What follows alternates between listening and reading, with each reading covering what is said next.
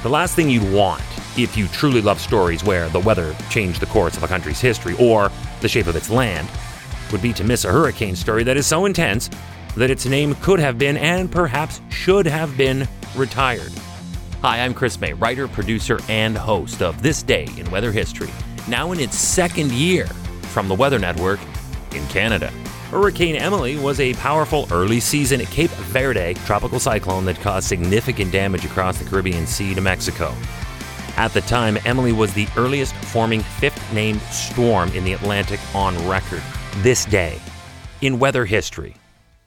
It was the earliest forming Category 5 Atlantic hurricane in a season and the most intense to form before August. And it made its first, that's right, just its first landfall. This record has since been surpassed by 2020's tropical storm Edward. Let's track the evolution of this monster. July 10th. Tropical storm Emily formed as it moved through the central Atlantic Ocean. July 14th. It's on the move to the Gulf of Mexico as it passes through the Windward Islands of the Caribbean. Over the next 48 critical hours now, Hurricane Emily is tracking west-northwest, gradually intensifying along its way as it sails over and through the Caribbean. July 16th. We have a real problem now. Hurricane Emily has peaked as a Category 5 storm, marking the earliest date at the time for a storm to do so during the course of any given year. And then July 18th, this day in weather history in 2005. Welcome to year 2 of this podcast. Right now, you're listening to the full version of today's story on your favorite podcast provider.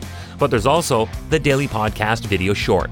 They're shot right here in my podcast recording studio, so you get that perspective, but oftentimes they will include visuals from that day's event from when it happened in weather history. So after listening to the full story, go check out the podcast video short on television or online anytime at theweathernetwork.com/weather history. In the early morning hours, Emily makes landfall just south of Cozumel, Mexico as a Cat 4 storm.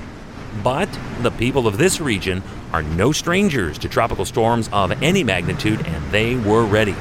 For this reason, there were no fatalities reported.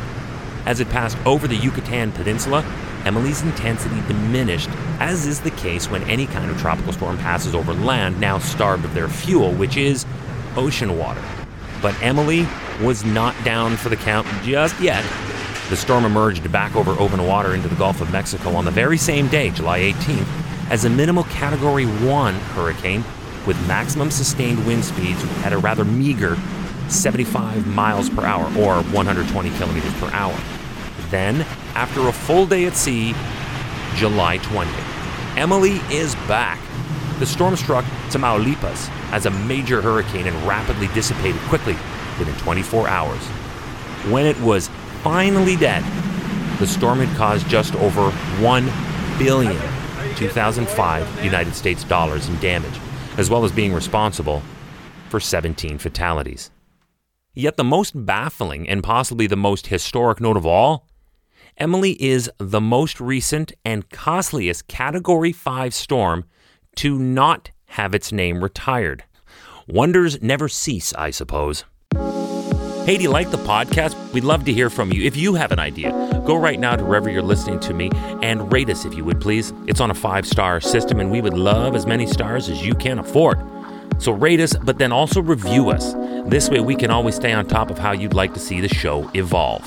Then remember to subscribe to this podcast. Click the subscribe or follow button right there on the very same podcast homepage you're listening on.